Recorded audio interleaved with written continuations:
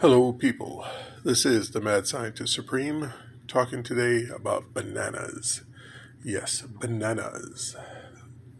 If you look in Science Magazine, 19 July 2019, page 207, Banana Fungus puts Latin America on alert. Well, there's a fungus going around that destroys banana trees. Whole plantations have been decimated, or destroyed, I should say. Decimated comes from the word deci, means 1 out of 10. But all the trees have been killed or had to be killed in order to stop the spread. So as this fungus goes from plantation to plantation around the world, it attacks the common banana.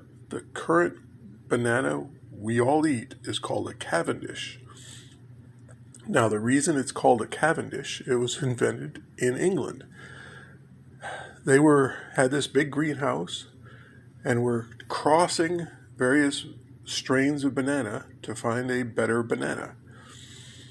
Well, they came up with the Cavendish. And then all the current bananas come from clones of that one tree. You take a branch off a tree, plant it, new tree grows, is exactly genetically the same as the previous tree. And you can spread bananas or any type of tree essentially that way. So you get a really, really good one type of fruit, and you plant a branch and you've got that same fruit, the same genetic mix.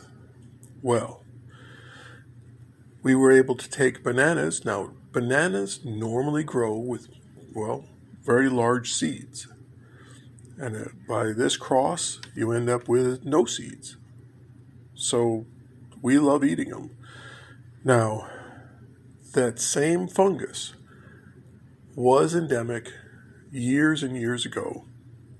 Before the Cavendish came out, there was another banana strain that tasted better, that was popular.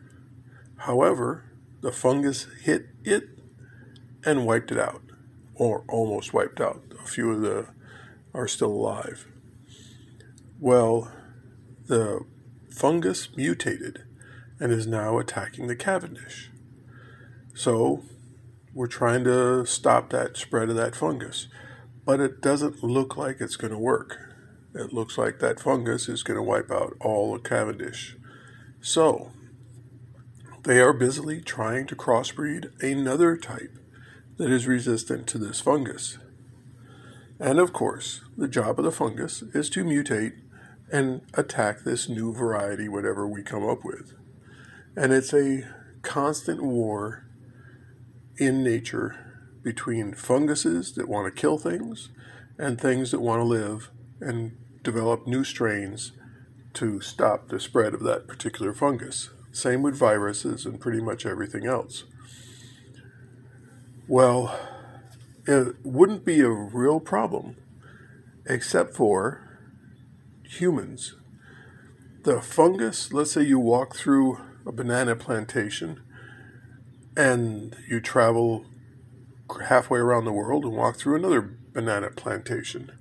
Well, if the first plantation had some of that fungus in it, now you've spread it to the second plantation, even around the world. Well, in the old days, transport was very slow, very minimal, so that fungus could wipe out one plantation and not affect the one 20 miles away. But now with our easy transportation, fungus gets transported too. And of course, bananas, we took cuttings around the world. So we're aiding both the spread of plants and the spread of the fungus and various viruses. So, just want to let you know that the most popular banana, the Cavendish, the one you see in the grocery stores all the time, in a few years may disappear. or be incredibly expensive because they need to get rid of that fungus. Now, to get rid of a fungus, you need a virus or a really good fungicide. And there should be, based on the tree of life, a related fungus that is attacked by a virus, and then we can mutate that virus to attack the particular banana fungus.